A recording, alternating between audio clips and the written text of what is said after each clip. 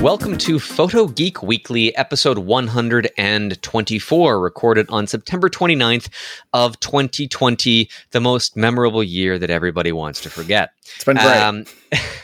With me today on this Photo Geekery show is somebody that I hold in very high esteem, not only for his photographic chops, but his video intuition and knowledge. And he should know all this stuff. He's editing videos all the time for DP Review TV. And that is Mr. Jordan Drake. Jordan, how you doing? It's been a while since we've chatted. Yeah, been a little bit. I mean, it's been busy, which is surprising given the time of year it is. And we're just coming into fall camera rush, so it'll be even busier, I'm guessing. But really interesting time in the industry, along with everything else that's been going on. And your guesses, I mean, you can't tell us stuff. No. But if you could say that some manufacturer, it could be Canon, Nikon, Sony, Panasonic, Pentax, Yashica, somebody's coming out with a new camera. Somebody somewhere across the industry has an unannounced product in the works, and you may or may not have knowledge of that. And that's okay. We'll see it when it comes to fruition. Yeah, I got a lot of secrets. Actually, out of frame, you can see my webcam here, Don. The viewers at home can't. Just tons of out of focus things that haven't been announced yet. I look forward to what comes of that. Although, I mean, we've had so much just before we started recording that happened over the summer, which is usually a slow period of time. Yeah. And everything from the EOS R6 and R5, the A7C, the Lumix S5, and so much more. I mean, it's just been a really busy time for you, especially when we're all struggling to find that professional time to get stuff done, right? Right. Yeah. Editing has been a little more difficult with a lot more people around the house, but we're still cranking stuff out. Yep. So what's some of the latest stuff you've been up to that you can talk about? Yeah. What was the last one? Oh, yeah. The Fuji 50mm f1 was the last thing that I found very interesting. The fastest autofocus lens ever made, which was, it's pretpretty soft.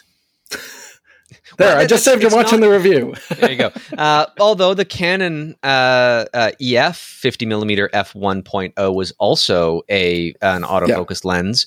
It technically let more light in because it was on a full frame sensor versus a crop. Right. So I'm calling you on that. But it autofocused terribly and the optical quality was awful too. So this is better than that one. Okay. It's a character lens. We're not seeing a lot of those right now, but it is tough to review, and everything has been so good coming out, like those RF 1.2 lenses and stuff.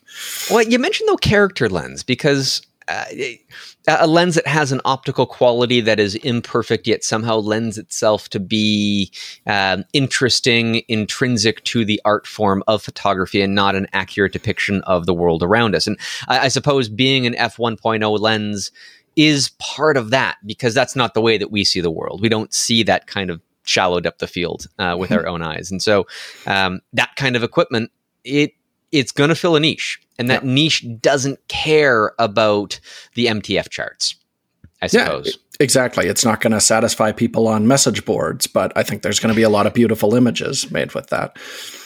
Yeah. Before we get into some of the happenings here, I should say that I'm going to be coming back onto DP Review TV myself with a bit of a hiatus. You were here in February before the world ended. And in the end times, I've been recording a couple of episodes to kind of further that series that we have planned. And I won't say exactly what they're about, but I will say that I have a table in my studio that's full of old computer processors that will be somewhere, I don't know, maybe episode 3 on that. I'm going to be taking a heat gun and a chisel to some of that stuff. And we'll see what chaos and beautiful imagery might ensue. And I've got an episode coming up that'll be a bit of a surprise for winter fast approaching as well. That'll be coming out there soon. I'm looking forward to all of this. Yeah, winter. It seems like we were just there, and time is kind of fluid. I don't know if I mentioned it on this podcast, but I was talking to a friend of mine. We were talking about the fires out west, and I was mentioning something like, remember, like, what was it, a year or two ago when Australia was on fire? And he chimed in and said, that was January of this year. That, yeah, that's Okay, that just makes me feel awful about my recollection of time. But here we are, Jordan. We have the West Coast on fire. We've got the East Coast getting hit with hurricanes worse than ever. Somewhere in Texas, there's a brain-eating amoeba in the water system. This is great. If we just say everything's horrible, then this episode is timeless, right? We'll be dated at all. Exactly. All right, well, let's get into the stories that we have on the docket here. Before we get into them, actually, because we've talked a lot about some video stuff, and I haven't had you on in a while. In the last episode, we talked about the A7C from Sony, and previous to that, we were talking about the Lumix S5. Not sure if you've had your hands on both of these or what your opinions are for what the Videoscape is, especially for smaller, compact, full-frame DSLR-style cameras, because it's really evolving quickly. Yeah, it's kind of funny. I feel like the A7C and the S5 are almost polar opposite cameras in a lot of ways. The image from the S5, I mean, we've been shooting on an S1H as our primary camera now for close to 2 years. Well, since it was launched initially. And I absolutely love the picture out of that. That's my favorite image out of a mirrorless camera. And the S5 shoots the format that we usually do. It shoots 150 megabit, 10-bit 422. Looks exactly the same with full V-Log. It's a beautiful picture. And if you know what you're doing with it, you are going to get amazing results for a $2,000 US camera. But doesn't autofocus great. It's better. And now that's for video. For stills, I was actually quite impressed with how much of an improvement the S5 was. Where the A7C is the same image that we've seen from Sony for 3 years now at this point. No real advances there, but it is a small, brilliant autofocusing camera. So I think if you're the kind of person who's going to be running and gunning, it'll fill a lot of needs. But the S5, I would be happy to bring on to like a movie set. The image is that good. For that price, it's kind of unbelievable, but you've got to be able to manually focus in order to get the most out of it.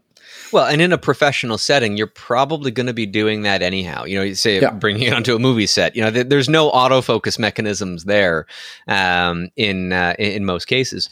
It surprised me that they were willing to put through an external recorder 5.9K RAW on that camera. Yeah. And I'm looking forward to seeing the results of that. And yet, you know, the A7C doesn't have that. It's geared towards that really tiny camera that I think is only possible because of the small lens mount that Sony has introduced way back when, that I still always say should never have been a full frame lens mount. But hey, taking advantage of it now, and hurrah, there is your splash in the pan after the Panasonic announcement, which Sony has always done. They've always said, okay, well, let's make a big splash right after somebody else does theirs and steal their thunder. And par for the course, they've done the same. But I think Canon is another name that we need to bring in, because our first story is about Canon. Canon has announced the EOS 70 or C70, a cinema EOS camera in a mirrorless body. Now, this is interesting because we've talked to death about the R5 and the overheating. And shortly thereafter, Canon introduces a cinema camera. You know, I guess this would be technically the successor to the 1DC, because there's nothing been in the in the SLR format since then that's geared towards cinema. And it has no design cues that anybody would appreciate. The back of this thing looks like they bolted a brick on, and that brick contains a fan that is active cooling, and it has a pentaprism bump on the top. Yet it has no viewfinder, electronic or otherwise. It's RF mount, sure. Okay, so we've got that. But it has a reduced size sensor that is specific for cinema, and that does make sense. But it just feels like this weird Frankenstein of let's just bolt some stuff together to distract people from the R5. What say you?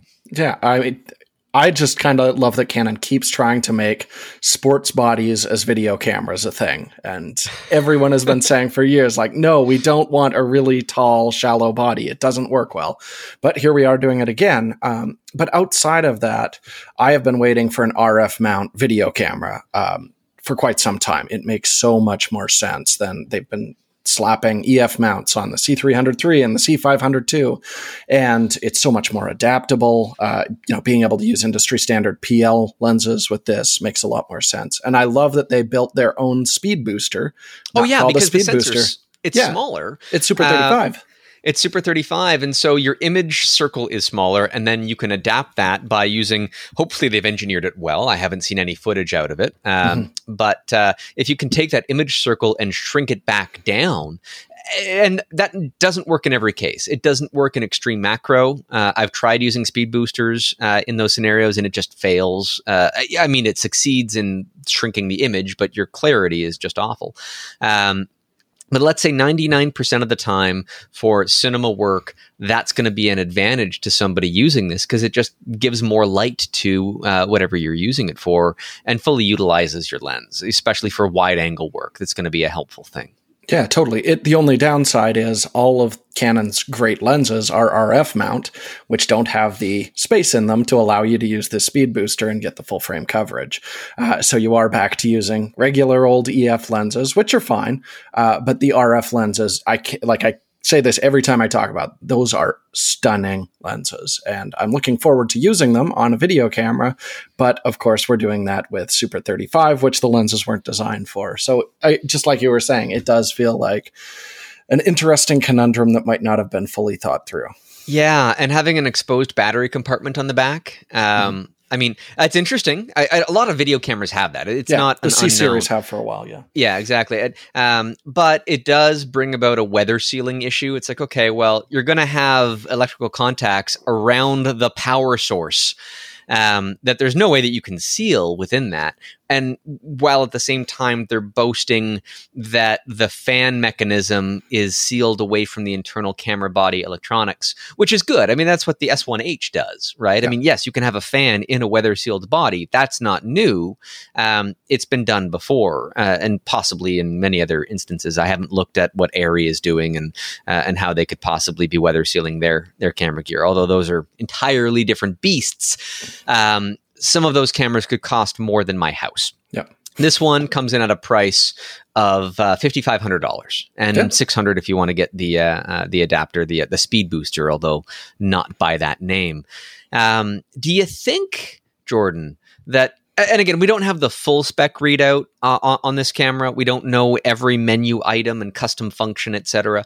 But we do know the price. We do know that it shoots 4K and not beyond that. We know that, of course, it's geared to cinema, and we can see the inputs and the outputs on the various sides and stuff. The fact that it's got mic level adjustments on the back with fancy knobs and dials that a regular DSLR would not have. It's got a lot going for it in terms of the flexibility and functionality at that price point, right? Mm-hmm. And I want to that's the caveat, $5,500. How much would the equivalent in a cinema body be from Canon? Keep things apples to apples. Yeah, if you're still going to stick with Super 35. C303 would be the current, which this actually shares the sensor with. And I would have to look it up, but I think we're looking around $13,000 right now. So for pretty impressive.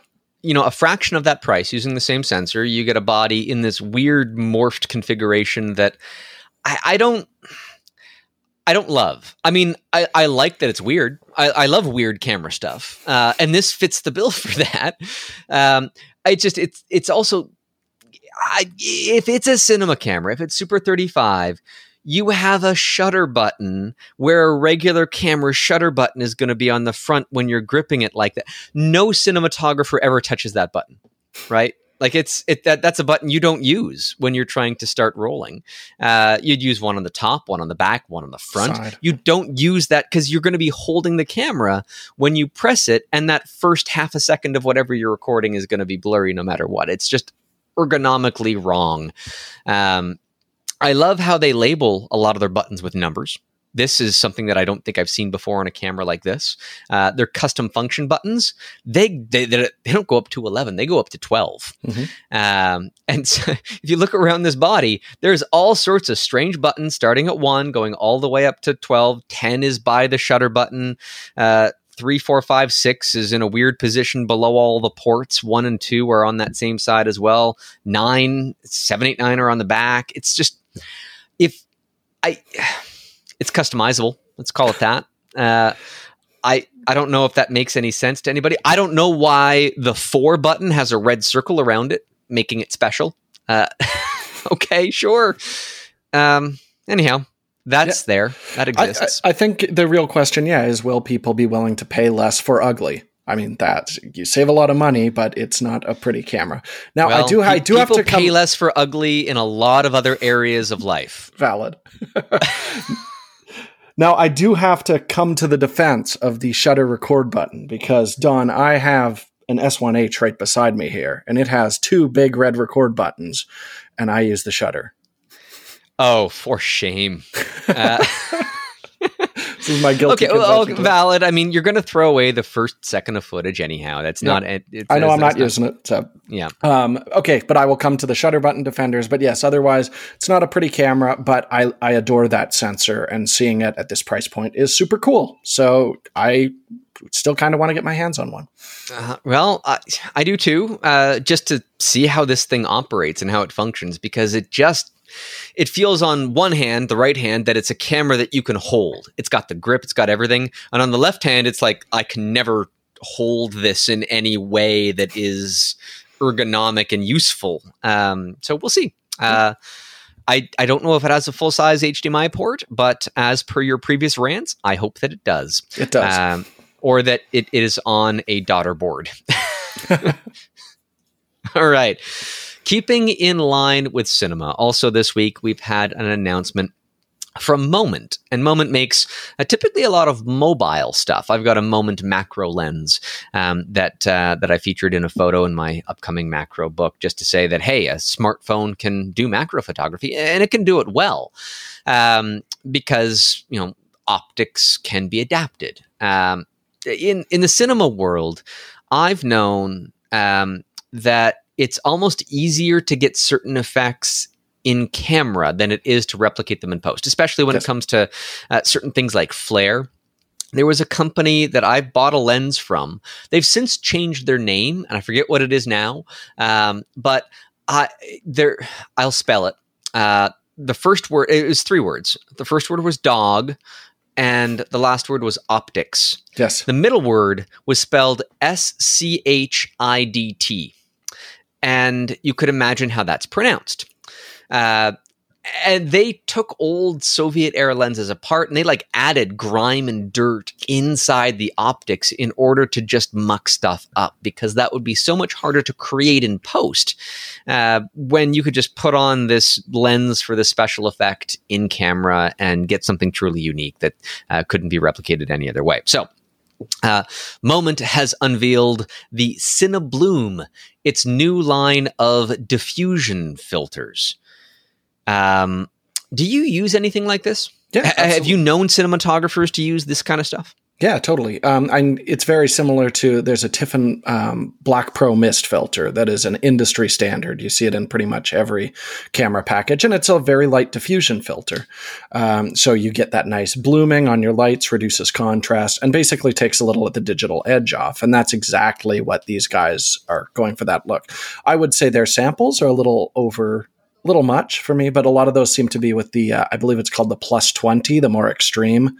There's also a plus 10, which is a weaker effect on that, which I think is more compelling. But I love doing this kind of stuff. The last film I was the cinematographer on, we actually slapped a piece of glass and sprayed a mister on it to get that looking through a car window kind of diffusion effect. I use old lenses all the time when I'm working on narratives, not so much for DP review.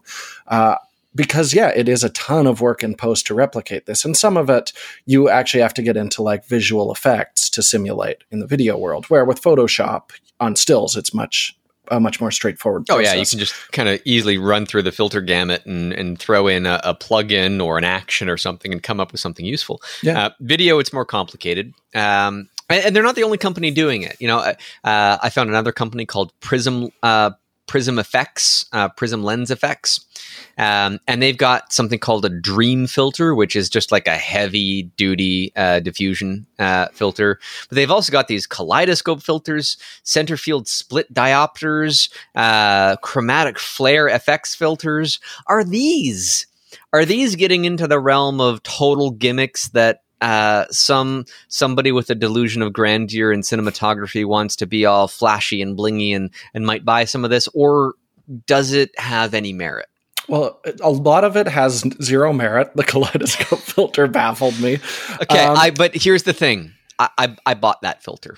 Okay, I'm about to make a confession too. I didn't know they made a split diopter, and I love those, and the price on that is wonderful. So I am also going to order one of their split diopters to play with. I bought the kaleidoscope filter because I have this vision of me putting it on a fisheye lens and shooting some video of the camera like zooming around in flowers, pretending to be like a bug's eye view that could be possibly good B-roll for a documentary film. And I do a lot of B-roll for docs, and that if I shoot that on spec and I just have it on hand, then that if anybody needs 10 seconds of that footage, then it pays for that manyfold. Yeah. Right. That weird filter. Have you ever used a split diopter before, Don? It seems like something that'd be in your wheelhouse. It's absolutely my wheelhouse. I only found out about them the other day, and so I clicked on it when I was buying my my kaleidoscope filter, and it said sold out. So I've contacted them waiting for availability, and they haven't gotten back to me yet. But I want it. It's on my list too, because they're not cheap. I mean, these filters are like $70, $80. But if you have a legitimate professional use for something that can only be achieved, the software to replicate the effect would be many times that amount, and you might not get exactly the same look. So I'm looking at it. It's in my sights as well. There's a Twitter that I've been following for quite some time, which is just a list of split diopter shots in major motion pictures. I forget the name of it off the top of my head, but I've never had one. I've always wanted to mess around, so I'm totally going to order this and screw around with it a bit. I want to get their linear prism filter. Yeah. And I want to stick that on top of the kaleidoscope filter. And I don't know. That's like crossing the streams right there. The world might explode. But I want to put the split prism on an anamorphic lens. That's my sure. J.J. Abrams' dream. Have it off on like a 45-degree angle, or just everybody would vomit. But that stuff exists, and the links to find all of this weirdness is in the show notes at photogeekweekly.com. So I encourage everybody to check that out. We are mid stories here. We got 2 more stories to get to in picks of the week. But Jordan, I know people should know where to find you. We've kind of mentioned it, but where can people legitimately find you? Your work with, of course, the company we are both affiliated with, but also just your regular musings and happenings. You'll want to follow me on Instagram and Twitter, are my big 2, at that Jordan Drake. Just those 2. TikTok, we're still discussing. I don't think it's going to happen. I have not gone there, and I don't think I will. That algorithm scares me. Yeah, well, I mean, I don't do content that is that short on a regular basis, and I find that if I want to kind of pigeonhole myself to making that kind of content, that's all I'm going to do. But I got so much more to say. Just like a bee zipping back and forth to a Katy Perry song, Don. You have the footage already. It's ready to go. I suppose. You've seen some of that footage. I think I remember shooting some early raw footage of bees going in and out of flowers and ants and stuff I sent you. Yep. And then this was early when Panasonic was just testing the raw output of the S1H, and I shot some stuff. I had no idea if you had any use for it. I didn't. And it was specifically mentioned at the time that the early beta didn't really handle greens all that well. Yeah. And I jokingly said, I'm going to send you some really vibrant greens. And I did. And it failed. Yeah, it broke completely, which is why that footage was not in our S1H raw. But it's been fixed. I mean, that was beta stuff, and you always expect that when you have beta content, and you know that every scenario is going to be different. I remember the first time I had my hands on on an early prototype camera, you press the wrong button and it crashes because they just haven't gotten to that feature set yet. But that brings me to prototyping, and that brings us to the next story. And I don't know if I'm getting better or worse at segues. No, that was a deadly segue, Don. That was excellent. So, Canon has purchased a supercomputer for no prototype product development. And so this is according to Fujitsu, who is the manufacturer of this supercomputer, that Canon Inc.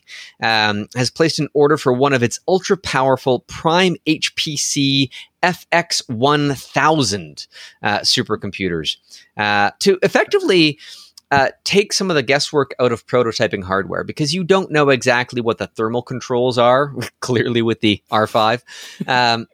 Or weather sealing or ruggedness, how well it will survive being dropped and so on and so forth, that would require it to break and then go back through the prototyping stage to revise the design and find a better way to do things. What if you could computationally fix that before you ever put anything into molds, before you ever start, doing die casting or whatever it is that is in the actual physical production of a prototype, to solve problems before they exist? Would that lower the production cost or possibly allow new niche products to be produced that otherwise would have a cost so high it just couldn't be done? Yeah, it will. That's what's great about it. The number of times we've been fortunate enough to be at a lot of camera manufacturers' headquarters over the years, and Chris and I have seen tons and tons and tons of prototype products that never made it to fruition. And every time they tell us, like, this process is incredibly time consuming and expensive.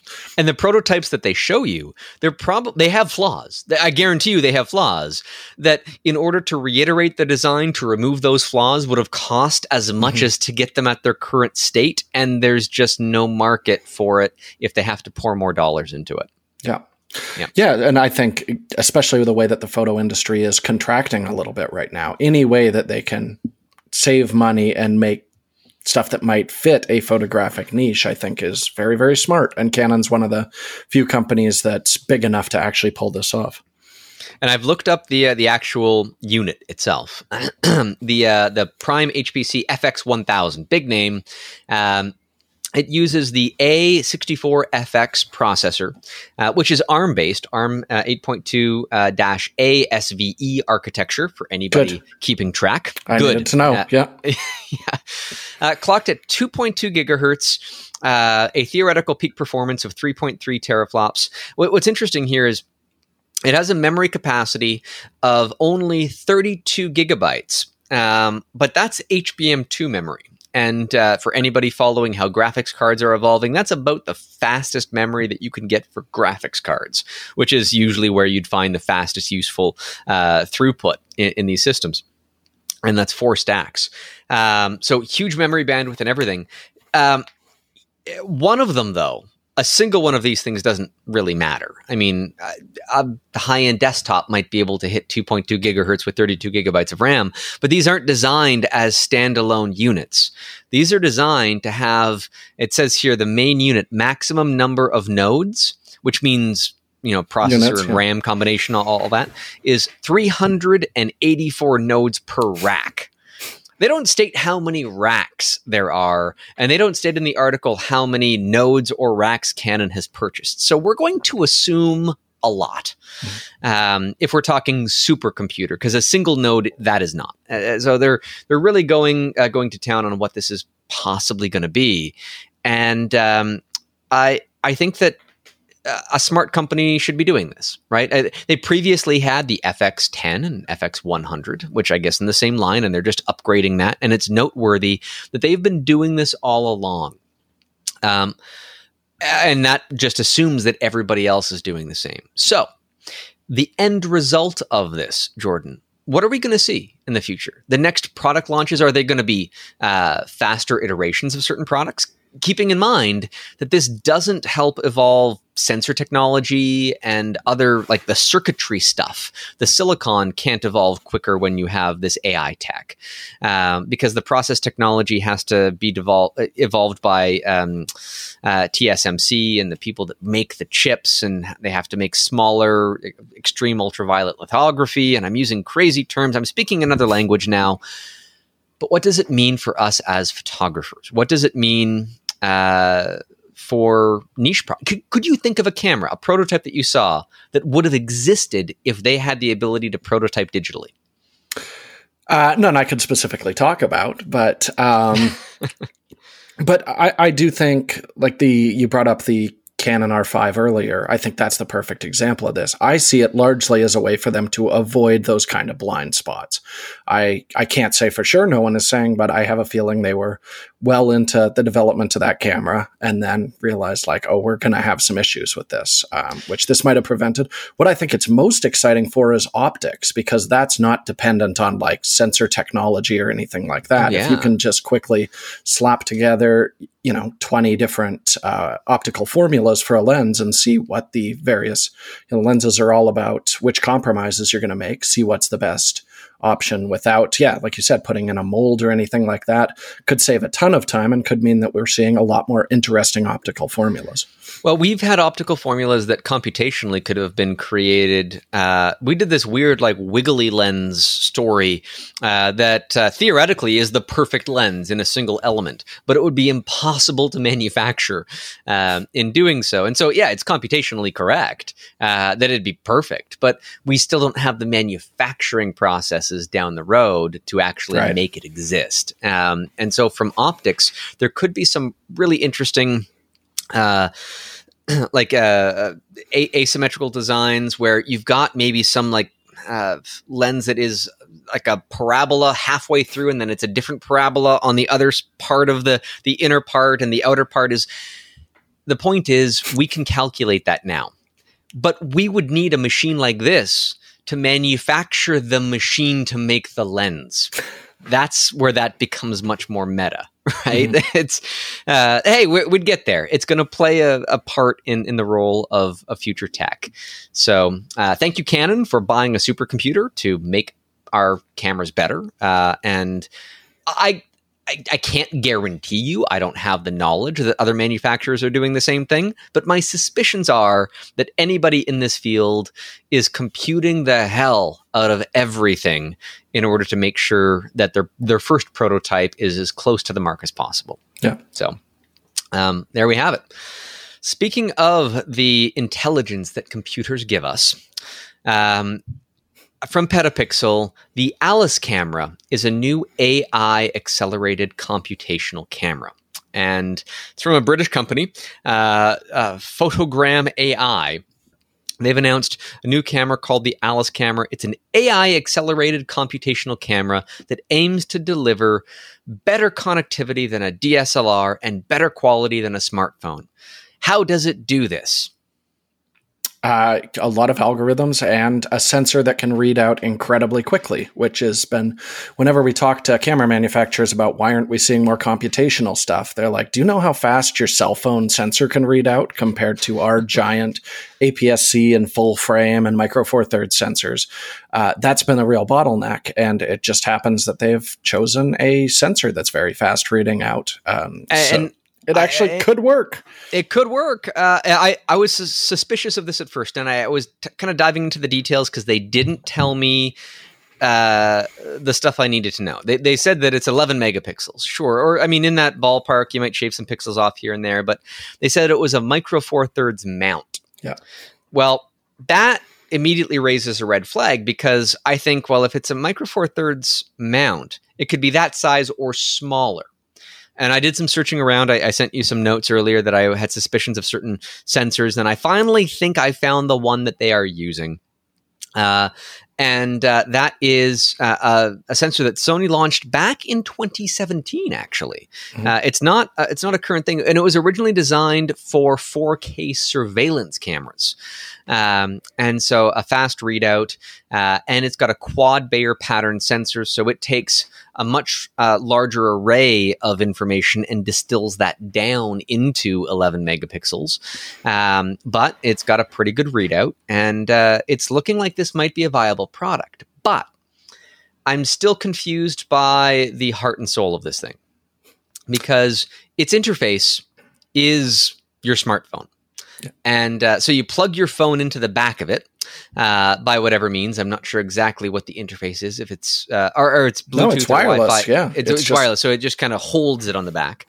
And then you use your phone as your interface, giant touchscreen, and there's a couple of buttons on the top, and that's about it.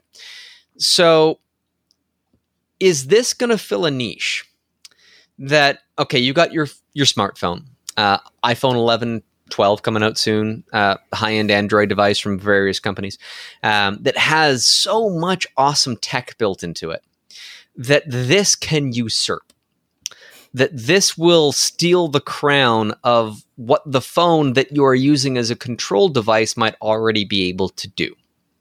Yeah, I do think we're dangerously close to that. There's a few things that give me a little bit of hope, though. And one of them is of the cameras doing, because they're constantly talking about their computational techniques and their AI and things like that. I've used a few Olympus Micro Four Thirds cameras using some of those techniques, and the results are outstanding. So it's kind of interesting that we could have that potentially with this, which is a very good sensor. And I do think they can really keep the cost down with it. I mean, if you don't have to pay for a super bright, super fancy display on it, or especially electronic viewfinders, which are getting quite expensive to put in a camera. And they were saying on there, I think this was $1,000 they were aiming for when the Kickstarter went through. And you look at other cameras using that Starvis sensor, those are all in the couple $1,000 kind of wheelhouse. And you can pre-order it for 50 British pounds right now. That's roughly $64 US as of this article. It looks interesting. It's kind of one of those things where I want to have my hands on to play with, because I don't know what it's going to do until I actively use it.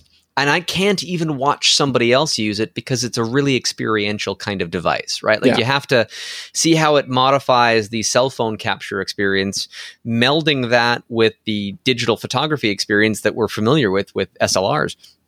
Or mirrorless cameras, of course. We don't need mirrors anymore. But I wonder if this is a niche that actually has a place, that a company could be viable producing a product like this and end up making a second generation because they made the first one, it was okay, and they fizzled out of business, like we saw with so many other niches, like the Lytro cameras and Light with their L16. And yeah, they're niche cameras, and they take a lot of funding to come up with. And if they don't provide something substantially different from the experience we already get, that's all we see of them. Yeah, and it really reminds me of, there was the Olympus One, which was a Micro Four Thirds sensor you could snap onto your cell phone, which completely tanked. The Sony, I believe it was called a CX100, where you could add a 1-inch sensor and zoom lens to your smartphone. Also absolutely tanked. But the difference with those is they were just bolting stills cameras onto this. If this is actually using the processing power in your cell phone, which is way more than any camera out there, then you could actually get some compelling results. I think that cameras like this are going to start coming out. I don't know if this is going to be the one that finally breaks through to the mainstream, but I do think it is the future of consumer photography, is these, smaller but a big-ish sensor with a lot of computational stuff going on under the hood. And this seems like the closest thing to a usable version of that I've seen so far.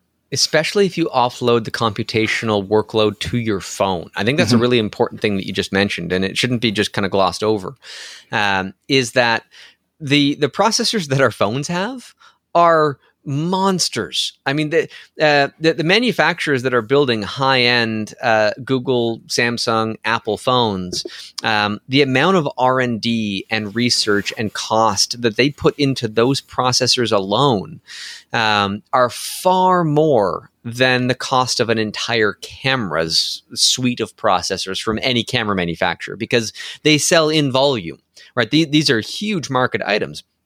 And so you've got that powerhouse, that workhorse that is just waiting to be tapped. And if you interface it properly and you have enough bandwidth between the imaging sensor and that processor that's in your phone, you could make some magic happen. I'm not certain that that's going to be the only way of the future. I would actually like to see the cameras capture a huge amount of information, sort of like what Canon has been doing previously with their split pixel RAW, where you can record that in certain cameras and do some stuff with it afterwards. But if you could just capture so much more, almost like all the 16 different layers of diffusion and focus and exposure that you would get on a flagship phone, capture that on my camera. My workhorse physical camera, and then have a software suite that computes that after the fact. Because that doesn't need to be computed in real time. Yep. It just needs to be gathered in real time. And so I think that might be the way that we see it get adapted into consumer products. Because if you don't need it, you don't use it. If you do, then it's in your raw file. And yeah, it might slow down your rate of fire because it's got to capture so much more information. But the more that we have to compute with, the more that we'll be able to massage those pixels and find our new reality as a result. Yeah, absolutely.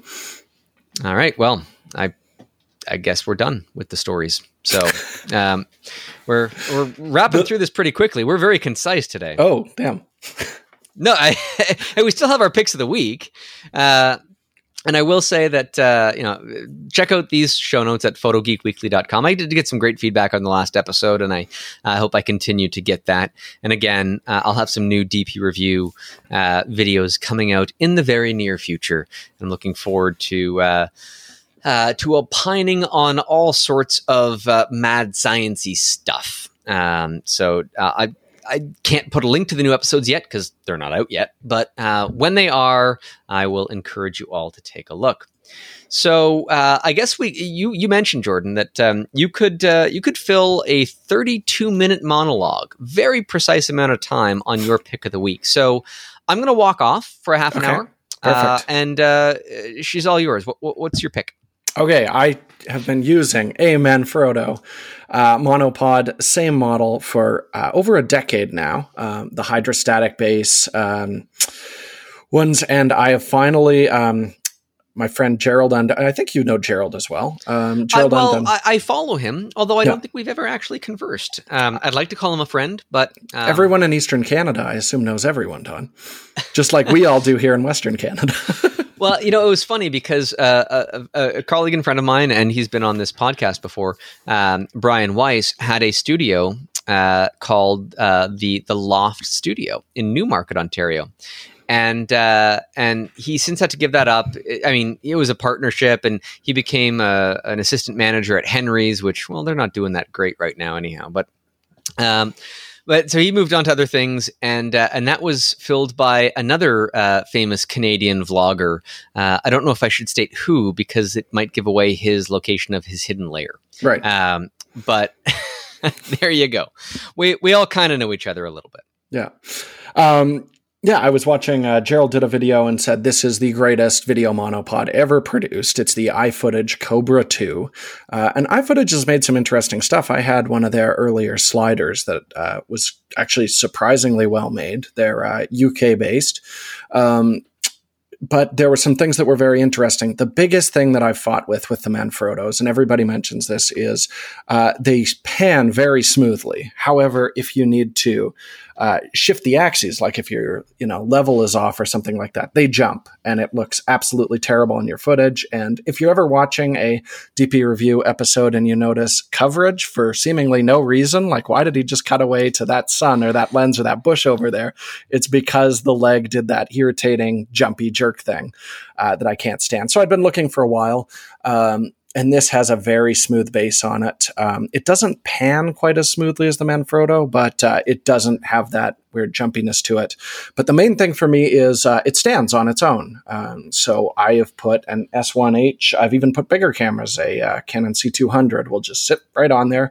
You can walk away from it. So you've got the load capacity, it says, at least on B&H here, is 22.1 pounds. Yeah, I wouldn't push the load capacity on any wouldn't device walk away this. from it with 22 pounds on it. But it is really impressive. And just to have the option, because I shoot the majority of my work on a monopod, which even when I came out and shot with you in February, I missed it so much. Yeah. I had one delinquent monopod that was one of the very first photographic purchases that I had bought. I think it was Manfrotto.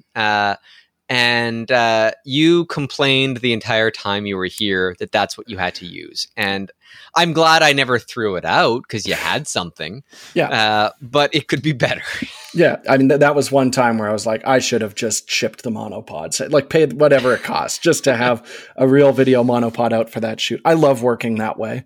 It's also great. You can just quickly collapse a monopod, hold your camera, hold it in the center of gravity, and you've got a poor man's Steadicam too. It's a very flexible tool.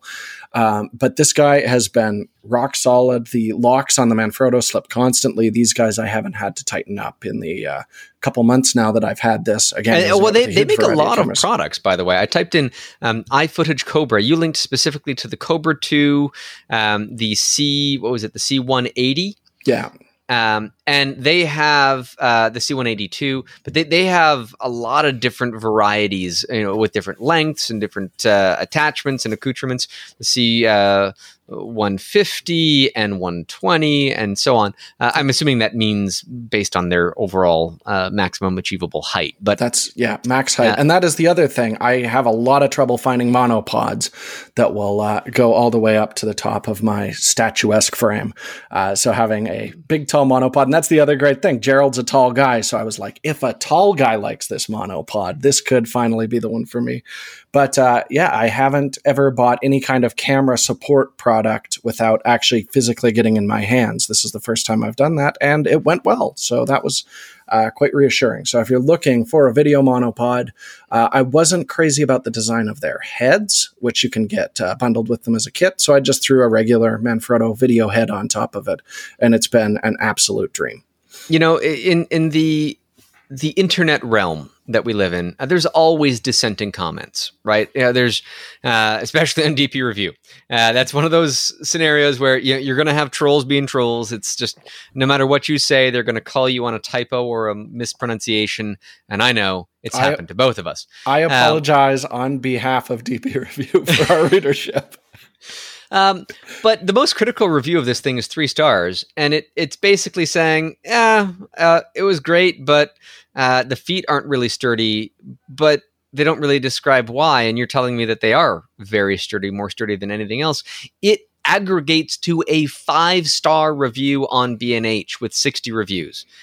Doesn't happen often. I've never seen a 5-star aggregate on anything for any purpose ever. So, I guess the proof is in the pudding. Yeah. The one other thing I did forget to mention that is really cool is you can just pop the top and the base off of it. Just a little pin, you drop it down, it pops right off. And then you have a super tiny, like a tabletop tripod or a low boy, they call them. Cool. So you can get one of my issues with monopods. They only collapse so small, so you can't get really low angle shots. Just drop this off and you can get almost at ground level with it. And there's a bit of work involved. You got to put a head on the bottom versus the top. And so, you got to spend 5-10 minutes reconfiguring yourself. But I mean, if that's the shot that you need, then you get it. Generally, you'll have a head on anyways. It takes me about 20 seconds to switch over to a low shot. And if you want to see that in action, I have it on my Instagram. All right. Well, we'll make sure that is linked to in the show notes, also at photogeekweekly.com. My pick is something really simple, inexpensive. I found an eBay link for $9. It's got $6.50 shipping to Canada, but it might be cheaper in the US. Still, it's sub $20 for this item, and it's something that you should just have in your kit for when you ever need it. Polarizing film. So we have polarizing filters. That's great. You can cut out reflections off of non-metallic surfaces right on your lens itself. You need that. It's a good thing to have. But what if you could polarize your light source itself? Now, that ends up being useful in things like product reproduction photography. You just get rid of reflections off of like a glass bottle or artwork or anything like that, where you just don't want the reflections off of the oil paints or the glass or whatever sheen there is. I don't know if this is a hidden secret that I'm giving away, but if you have two main primary lights on about a 45-degree angle to your subject and you cover them with polarizing film, then you put a polarizer on your camera and dial it in to completely cancel out that polarized light. You remove those reflections entirely. Yes, in some cases you want a little bit, but now you can control exactly how much or how little you want. And that, to me, ends up being a very valuable piece of kit for, again, $9 US on eBay. Now, that's for a 32-inch sheet. Because it's designed to replace the polarizing film in front of a computer screen or a TV, because every screen that we have, whether it's your phone, your laptop, desktop, whatever, it's always polarized. And so they sell these polarizing sheets. Yeah, it's not going to be great.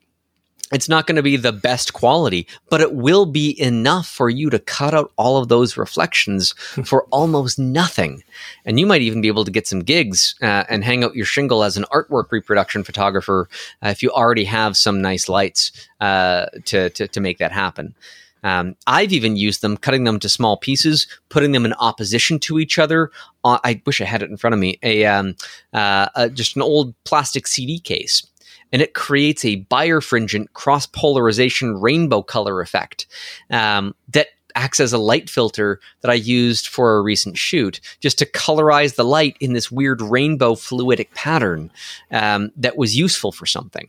Yeah, and you can actually see that in that DP review episode that we shot together. Yes, well, I used that exact filter in the freezing soap bubble filter episode that we put in DP review before the world ended. So I'll link to that. And you'll see exactly how that works. And you just cut it to size. And it's so simple, so easy. You might not have a use for it right now. But if you ever do, that's one of those go-to things that's in my massive eclectic table of nonsense camera gear that I always know where it is. Because that's a helpful tool just to get the job done sometimes, or to be creative. It's crazy because back when I worked at the camera store, we had a few sheets of Lee polarized gel, which I'm sure is optically great, but it was also $150 for a 2x3 foot sheet of this stuff. So I was like, oh, that would be really fun to experiment with. I am not going to touch that sheet of polarized gel right now. So if I can get a budget option, I never would have even thought of looking at it, in probably the AV section, on a website. That's awesome. I'm totally going to go screw around with that. I've seen some TVs that use these, and you get this weird rainbow effect on them, and it's a non-starter. Anything off angle, and it's not going to work really well in a production, like putting it on your television. You will hate it. Who repairs a TV anyways to fix that? But just as a light modifier. Yeah. And that's all it is right here, is a light modifier. You want it to muck up the light, and so it does. And it does so in an acceptable way. I guess I'm getting a split diopter and a sheet of polarized gel this week. I'm happy to spend your money, Jordan. What else are you up to this week? If you can talk about the next stuff that might be coming out, even in a roundabout way, tease us a little. We've got the Nikon Z5 review is finally coming out, and I love this camera. Now, not speaking from I would use it in a video sense at all. They've basically done what photographers have been asking manufacturers to do for years. It just strip out the video goodness from the Nikon Z6 and keep most of the photography stuff and cut the price almost in half. Video is a heavy crop. It's not great, but the ergonomics on it are outstanding. It's a Nikon D750 sensor that's got a very good reputation. It really doesn't hold back. Dual card slots, great battery life, same autofocus as their top-of-the-line cameras. For an entry-level full-frame, I think it's one of the most compelling cameras out there, and it hasn't gotten a lot of buzz this year. So that's my spoiler for our review coming up. But I love that camera. It looks spec-wise that it's well-equipped. It always bothers me when something looks great on spec, and then when you're actually using it, there's just some weird quirk that makes it just a non-starter. But if you're saying that there isn't anything in this camera, then I look forward to seeing that review. Yeah, it even has their top-of-the-line viewfinder, which is an excellent optic. So I was very impressed by that. It's their what's the pixel count on that one? It's a 3.69 million, so same as like a GH5 or something like that. But the optics in front of it are absolutely outstanding. Really nice to look at, it's a killer little camera for the price. So that's coming up, and then I don't want to spoil things too much, but there is a pile of announcements coming out in October, and I'm very busy working on a bunch of those right now. It's nice. Nikon has teased.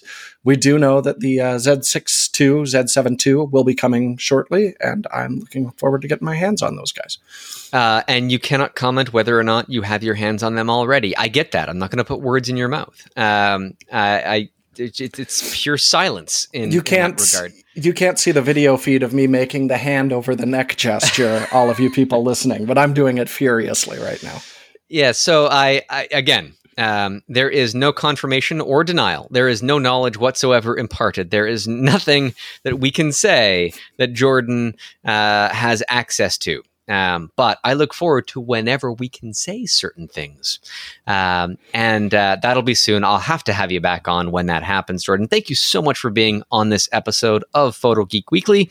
Again, you can find us at photogeekweekly.com for all the show notes, all the places where you can find Jordan. And Jordan, thanks again.